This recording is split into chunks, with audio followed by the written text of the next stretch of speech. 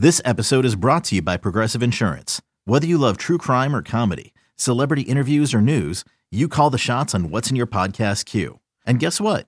Now you can call them on your auto insurance too with the Name Your Price tool from Progressive. It works just the way it sounds. You tell Progressive how much you want to pay for car insurance, and they'll show you coverage options that fit your budget. Get your quote today at Progressive.com to join the over 28 million drivers who trust Progressive. Progressive Casualty Insurance Company and Affiliates. Price and coverage match limited by state law. You could spend the weekend doing the same old whatever, or you could conquer the weekend in the all-new Hyundai Santa Fe. Visit HyundaiUSA.com for more details. Hyundai, there's joy in every journey. You know, just spitballing, like I have not heard anything about the Bruins being interested in Van Riemsdyk, but like that's the kind of player that kind of comes to mind in this scenario.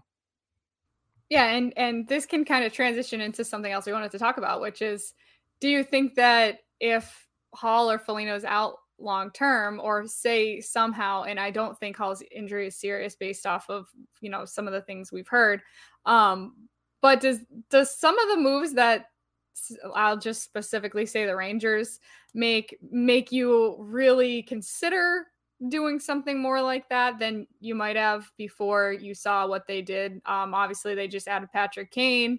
They have a really, really formidable, on paper, looking forward group now.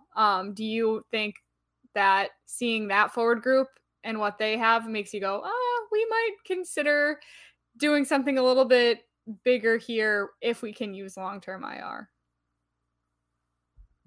I mean, like a middle six ad for me would come to mind. Like, I don't, like, you're not just going to go out there and just grab somebody of Patrick Kane's caliber to like go punch for punch with them necessarily. And I just think like the Bruins top six is, you know, pretty similar to that of the Rangers. It's a little bit different. I think the Bruins, like, so the Rangers would have what? Zibanejad, Kreider, Tarasenko, Panarin, Kane, and Trocheck as your top six. Okay, combat that with Bergeron, Marchand, DeBrusk, Krejci, Zacha, Pasternak. Like the Bruins still have Taylor Hall on their third line. So, but I think the Bruins forward group is more well-rounded. I think two-way. But to answer your question, not really. Like I still love the makeup of this team, and for my money, it's like I like go out there and grab if you're gonna grab something. Scott mentions JVR, okay, but like I'm still about like grab like that playoff style guy who will, you know, run Patrick Kane through the boards or take a run at Jacob Trouba. Like you don't always want to combat skill versus skill because the Bruins have a ton of skill. So go out there and find those guys that will help you in a playoff series in the dirty areas. I think they could use that still. I think every team could still use more of that. Yeah, but I don't think they necessarily need to add anything. To like fully get to the question. I don't think they need to add anything. I think it's just we may be elaborating too much on something that's not really that important. Because they seem to have it mostly covered, especially because these injuries, it's not like a confirmed 4 weeks, 6 weeks situation. And I don't think, based on what it sounds like, Hall especially would be the one you'd be worried about being out for a long time. He did return back home to Boston midway through the road trip, but that was just because they knew he wasn't going to be able to play in Edmonton and Calgary. I just don't think he's going to be out long enough to have to concern yourself over it. Yeah, but Brian used the right word, well-rounded. Like, not Bruins better two-way forward group, play more defense, and better, more well-rounded team overall. So, yeah, the Rangers are flashy. They're going to be a heck of a lot of fun to watch. But I still have questions about that team's defense. And I don't just mean like their defensemen, which, by the way, like Ryan Lindgren is banged up right now. We'll see how much time he misses. But I just like even team defense. I have questions about just how committed that team's going to be to that. Kane and Tarasenko aren't guys who want to really play a two-way game. Sorry, and Kane is also potentially fighting an injury, which would make his transition to defense a little bit more difficult. And he's also becoming like more of an older player now. He doesn't have the kind of speed he did back when they were winning cups. So yeah, I agree with your team defense assessment. Adam Fox is obviously still one of the best defensemen in the NHL though, but he's not going to be able to make up for the other deficiencies.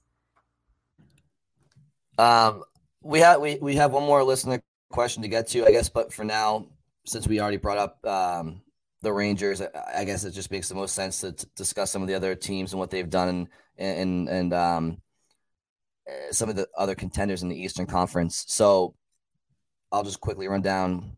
Tampa Bay gets Tanner Jeannot from the Predators for about 17 draft picks.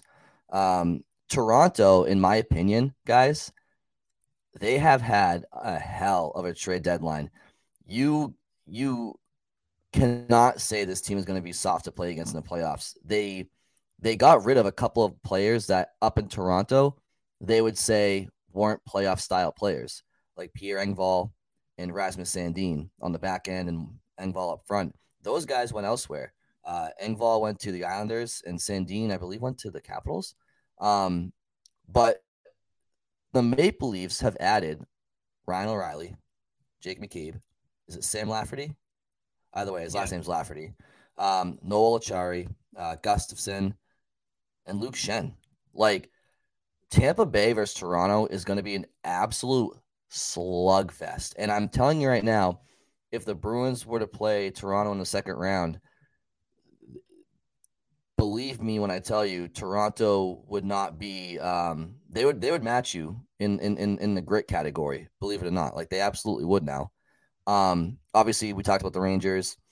We know who the Bruins got. The Devils go out there and got Timo Meier. So just like, who do you guys feel like has won the trade deadline so far in the Eastern Conference? Plenty of candidates. And are the Bruins still the clear-cut favorites, or is somebody kind of creeping up for you now? I think the Bruins are still the favorites. I still like their roster top to bottom the best, in large part because they have, along with it, I guess, like if you want to look at Vasilevsky or Shesterkin, just insane goaltending, which I'd say is still, Maple Leafs have gotten really solid goaltending from Ilya Samsonov in particular this year, but I still have questions about what that's going to look like in the playoffs. But yeah, I think the Leafs are the team that to me has had probably the best deadline of anyone. Just have really completely remade, I would say, the bottom half of their roster. We know the top half of their roster was already elite, stacked with talent. And now they have like that. They have a bottom six and, second and third pairing defensemen who, to your point, play more of a playoff style. I mean, personally, I really like Rasmus Sandin, and I don't totally love that trade, replacing him with Erik Gustafsson. But everything else they did, Jake McCabe's a player I really like. Luke Schenn's basically going to be their eighth defenseman. Like, that's solid. That's some really nice deep depth on defense that they've never had before. And Acciari and Lafferty, adding those guys to your, whether it's fourth line or one of them's on third line, like, really like both of those guys. Those are two guys that I think at the end of game 3 of a 7-game series, you just hate. You're just, if you're an opposing player or fan, you're just very annoyed with them.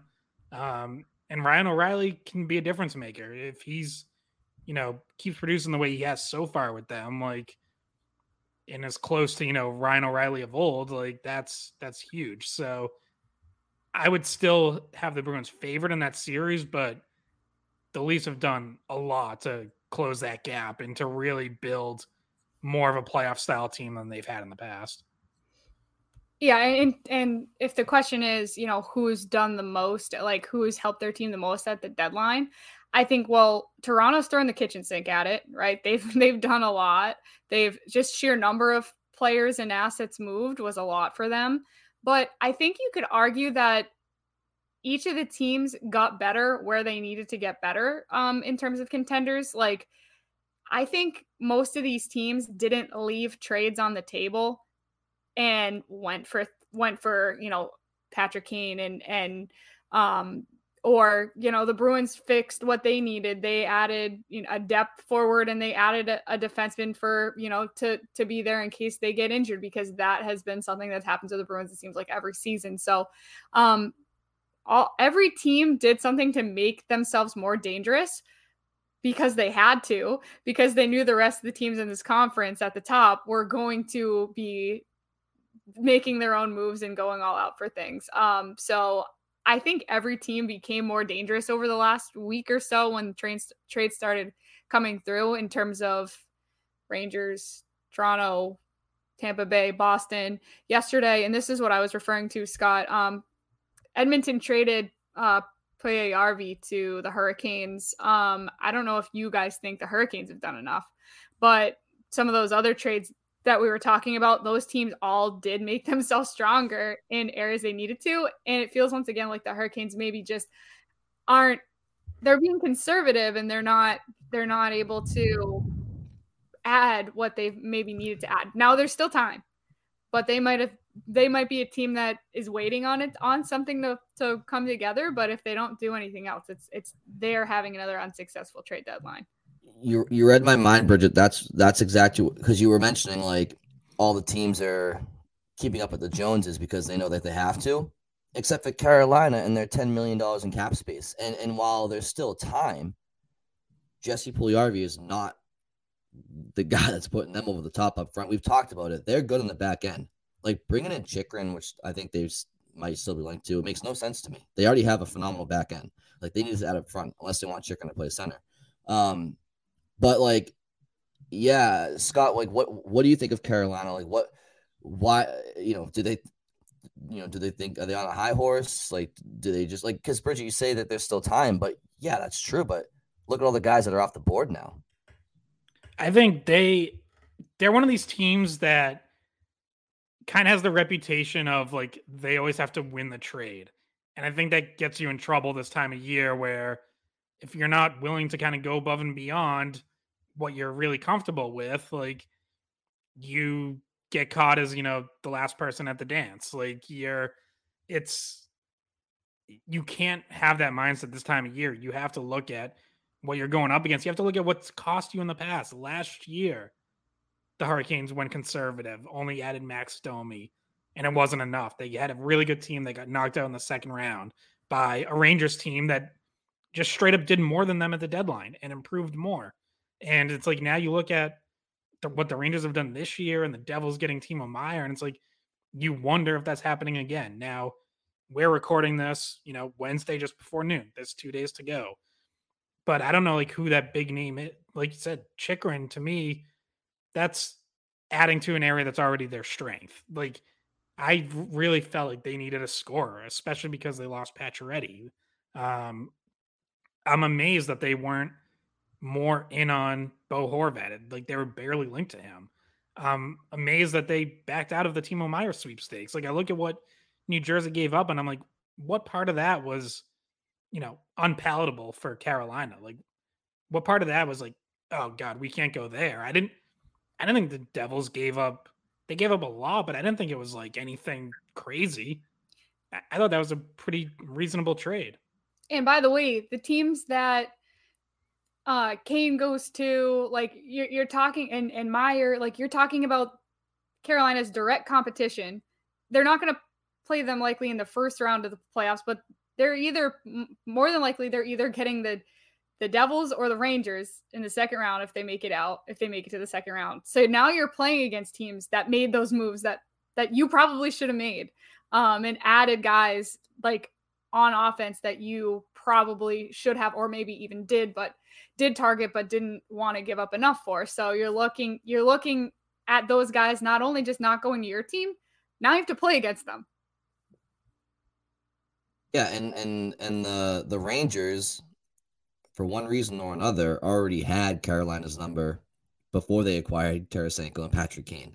And like, and Scott, you made a comment earlier, and I agree with you, by the way, about how the Rangers are more of a flashy team right now. But the Rangers also have those guys too that have the grit. Like, they went out and reacquired Tyler Mott, who they had last year for a playoff run, had to let him go in the offseason to bring him back in. They have Barclay Goodrow on a now situated with the additions of Tarasenko and Kane. He's no longer playing up in the lineup. He's back down in the fourth line where he should be. They have Jacob Trouba, who's a physical guy. They have Ryan Lindgren, if he's not hurt, who's a physical guy. Yes, they have Adam Fox, a Norris Trophy candidate, a little bit more flash, but the Rangers have that grit. So Carolina, it's like if you're Carolina, you're staring down, where things stand now. They're playing either Pittsburgh or the Islanders, I would think, in the first round. They'd be playing the Islanders. But, man, I am ecstatic for if this is how the playoff structure plays out in April, and you have Tampa versus Toronto, you have the Rangers versus the Devils, like, oh my God, like, just wow, just absolutely wow. So it's gonna be really, really fun. A lot of good stuff happening there. It's hard to remember like a trade deadline that's been like this for the Eastern Conference, or just in general a year where the top 6 teams have been Eastern Conference teams, and like this conference is just all eyes on the Eastern Conference playoffs is what it feels like to me. I mean, like, if you look at, so in the East you have Boston, Toronto, Tampa Bay, Rangers, Devils, that's 5. Hurricanes, 6. Okay. You have 6 teams in the Eastern Conference of the 8 that basically any team besides the non-wildcard teams or the wildcard teams. And by the way, the wildcard teams have Sidney Crosby on it and Evgeny Malkin and that championship pedigree. But all the non-wildcard teams in the Eastern Conference, not one person would bat an eyelash if either one of those teams won a Stanley Cup this year. Then you go out west, and you have the defending Stanley Cup champions, which if Colorado is healthy, they're just as good, if not better, than the other 6 teams I just mentioned in the East. And then it drops off a little bit in the West. Like, Dallas, I think, is really good. I think they lack a little star power potentially. They've had a quiet deadline. Vegas has tried to add a little bit here and there. But yeah, it's going to be really, really fun to watch. Yes, it is very East heavy, Bridget, but the West has that one team that can challenge everybody, and until you knock them off, they are the cream of the crop. The Bruins are the best team in the regular season, but they're not the defending champions. Yeah, I was trying to think of like the last time I can remember a setup like this, and like what I came up with was like the Western Conference in the late 90s, early 2000s, where you had, the dynastic Red Wings, the Sakic Forsberg Avalanche, the Modano Stars, the Pronger McGinnis Blues, like, where you had like those teams loaded up, and then it was like kind of just the Devils on the Eastern Conference side. It does, like, that's kind of what I came up with of a comparison, where it's, to your point, like one conference just totally loaded to the gills, and the other, like, you're kind of just expecting that one team to find a way to get back there. But yeah, I mean, it's rough. It's rough if you're the Bruins. It's like you're having this historic season, and it just so happens to be at the same time as a historically strong conference. Finishing first and avoiding one of those 2-3 matchups is huge. Like we've said it before, as loaded as these 6 teams are, the Bruins don't have to beat the other 5. They only have to beat 2. So, let them all beat each other up. But yeah, it is going to be incredible to watch. And to that point, Scott, like, that's exactly right. Like, as good as the Rangers are on paper right now, the Rangers have to win 2 rounds before the Bruins even see them in the conference finals, and the Bruins have to take care of their side of the bracket as well. But to your point, you're right about that. But to what you said, kind of sucks for the Bruins, this historic season, and it's a historically strong Eastern Conference. If I'm the Bruins, I'm sitting there saying, good. If we're that good, we should be able to beat these teams, and there will be no asterisk next to the 2022-2023 Boston Bruins. Like, they were the best team historically, one of the best teams of all time in the regular season, and went through historically one of the best conferences of all time. And then, whoever the Western Conference champion it would be, if it was Colorado. I mean, Jesus Christ, like, the Bruins might want to fold the franchise after this year, because it won't get much better than that. So yeah. Bridget, did you have any closing thoughts on the Eastern landscape before a few listener questions? This kind of relates, but this is something I saw that Andrew Raycroft tweeted yesterday, which was that there's 22 games left, right? So in order for the Bruins to have the all-time NHL record for wins in a season, they'd have to finish out 16-6. Do you think they can do that? Yep. I think too. I don't think it's not a primary goal for them to get that record. Brad Marchand said as much last week, but yeah, that's obviously well within their reach. It is crazy. Like you mentioned like 22 games left, and I mentioned earlier they still have 5 back-to-back. So it's like almost 25% of their remaining games are the second night of or second day of a back-to-back. But yeah, I think we can. I think we already covered a couple questions, but we have one more. This was from listener Jeff, who actually sent it over like a week ago, and we just haven't had a chance to get to it. But asked who we think might win the 7th player award this year, which I know NESN has started promoting, voting during recent games. So, who do you guys think? Who's your leader in the clubhouse right now? Bridget, ladies first. Ladies first. Okay. So I actually had to think about this for a sec because it depends really how people want to define 7th player. So first of all, Swayman won it last year. And he's not a horrible candidate again this year, but I just don't think it will go to him. Just on this team and also having won it last year. But when you think about guys who like the 7th player award kind of goes to a guy that's overperformed. And I think even though Jake DeBrusk is on the first line, so technically not necessarily like if you don't want to look at it that way, it's like if you're saying first line and first D pair, no, he wouldn't be the 7th player. He'd be on the ice. He wouldn't be the next guy in. But that's not really how this is usually looked at. It's, he's not one of their 3 best forwards. So is he the next guy? Yes, I think Jake DeBrusk has had a really good bounce back season. I think symbolically it would be nice for him to get it because of the way that things went for him last year. And to just reward him for the kind of season he's had. I think 7th player award makes sense for DeBrusk. I think you could also make a case for, once again, Lindholm could be your 7th player, or you could look at him as one of your top 2 defensemen in that he wouldn't really be eligible for it. And then also based on points and a little bit of overperformance, potentially Pavel Zacha, potentially David Krejci, but those would be the guys that I would look to. And I lean towards it being DeBrusk. All good suitors. I agree with you. Like you could look at Lindholm and say just how valuable he's been, in particular the first month plus when there was no McAvoy and he had to shoulder those clear-cut number 1 duties. But that more so speaks to me in like more of like a MVP type category rather than a 7th player award, because especially after watching him the tail end of last year, we all realized how good Lindholm was and is. So for me, I'm not going Lindholm. I'll just like Trent Frederick is somebody who could merit some points. I know not a lot of people were expecting a lot of Nick Foligno based off of last year. So when you're having a season like this, there are so many eligible candidates. Connor Clifton, I mean, he has had a phenomenal year. To cut to the chase and then not name all the players on the roster to save some room for Scott, my answer would be Pavel Zacha, whom you mentioned, Bridget. I just think he's come in here. Not a lot of Bruins fans knew who he was. Certainly didn't know how quality of a player two-way he was. He's already exceeded his career high in points for a season through only, 60 games this year. He has, 60 games. He has 15 goals, 26 assists for 41 points in 60 games. I think his previous career high was 35 points in 72 games or something like that. And going forward, they signed him for an extension for 4 years, and you can just see him being a top 6 fixture for this team for quite some time. So in the essence of the exceeded expectations, I would probably give that award to Pavel Zacha this season.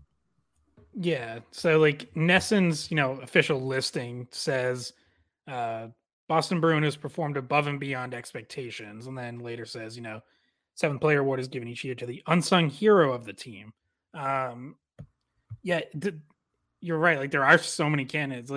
I hadn't even really thought of DeBrusk because in my mind, I was he was on the top line last year. I think expectations are already high, but it's well, yeah, I mean, technically if you're going through, who would be the your top 6, it's like, okay, well, that'd be Marchand, Bergeron, Pastrnak, Lindholm, McAvoy, Ullmark. It's like, well, yeah, I guess Jake DeBrusk could be the 7th player. But I feel like had he not finished last year so strong, I think he'd like be the overwhelming favorite. Because he did, I don't know that he's necessarily exceeded expectations so much as kind of met expectations that had already been readjusted. I'm with Brian. I think Zacha would be my leader right now, just because, like, you trade for a guy who's had, a somewhat disappointing career in New Jersey, hasn't really found his game, and you think he's, eventually going to settle on your third line at some point, and he's been a great fit on your second line with Krejci and Pastrnak.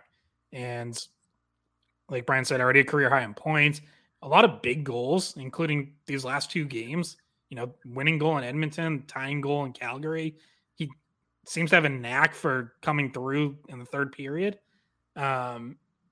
He would probably be my pick, but I don't think you could go wrong with Frederic or Foligno. Like, I think those guys are going to get a lot of votes. I kind of get the sense that Foligno might end up being the winner because I feel like a lot of fans are going to gravitate towards him. Obviously he's gone from like being the biggest disappointment to being one of the most beloved guys on the team. I think everyone, loves his press conferences, loves the way he plays, loves, the Uncle Nick persona. Like, I think a lot of fans are going to flock to Nick Foligno for this vote, and he would probably be my prediction to win it, but my own pick, I think, would also be Zacha.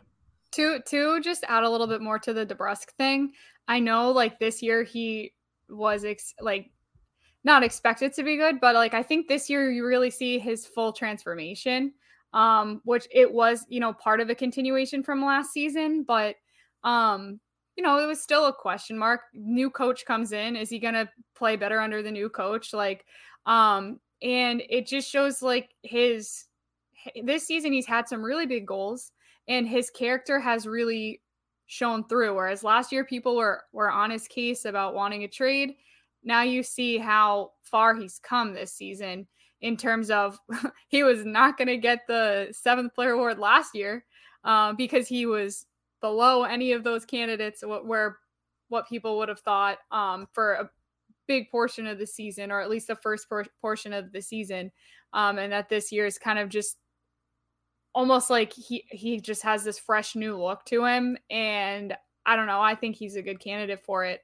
Foligno, I think you can make a case for most of the guys on the team that, because a lot of them have overperformed. I can't think of really any that I would say underperformed. At the very least, people are on par with what you would expect, but most of them have exceeded those expectations. So it's not really like there's some guys that you can't even consider. So Foligno is a very likable guy.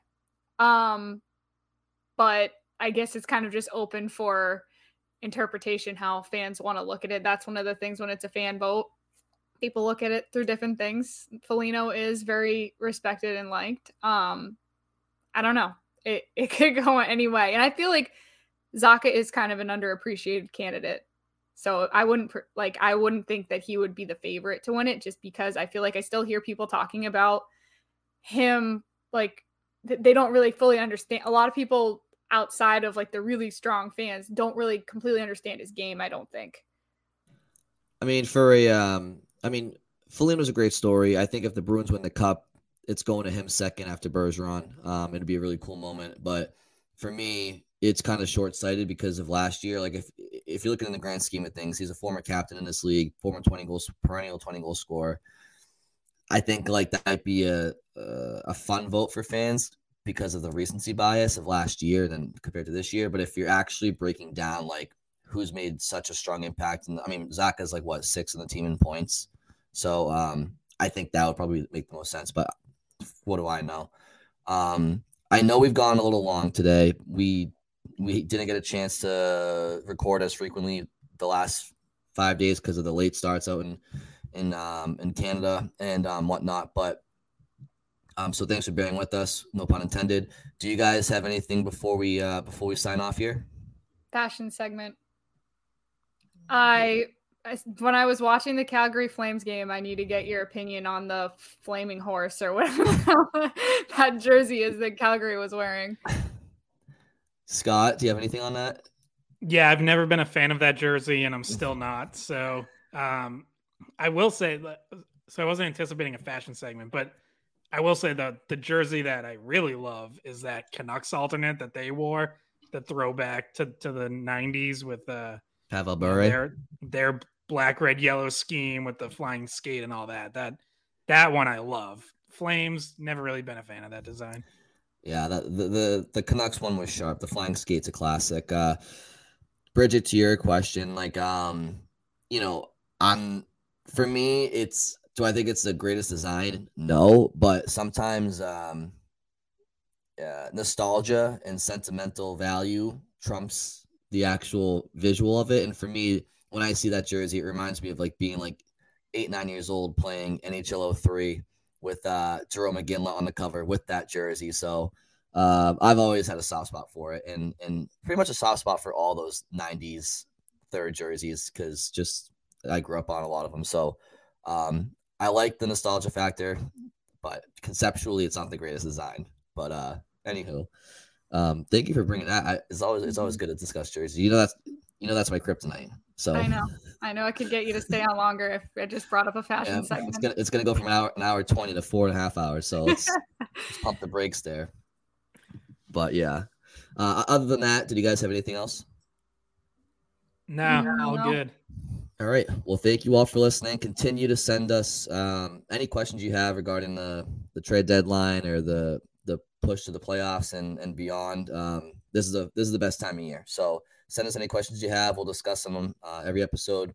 But until then, keep listening and we appreciate it. So have a good day.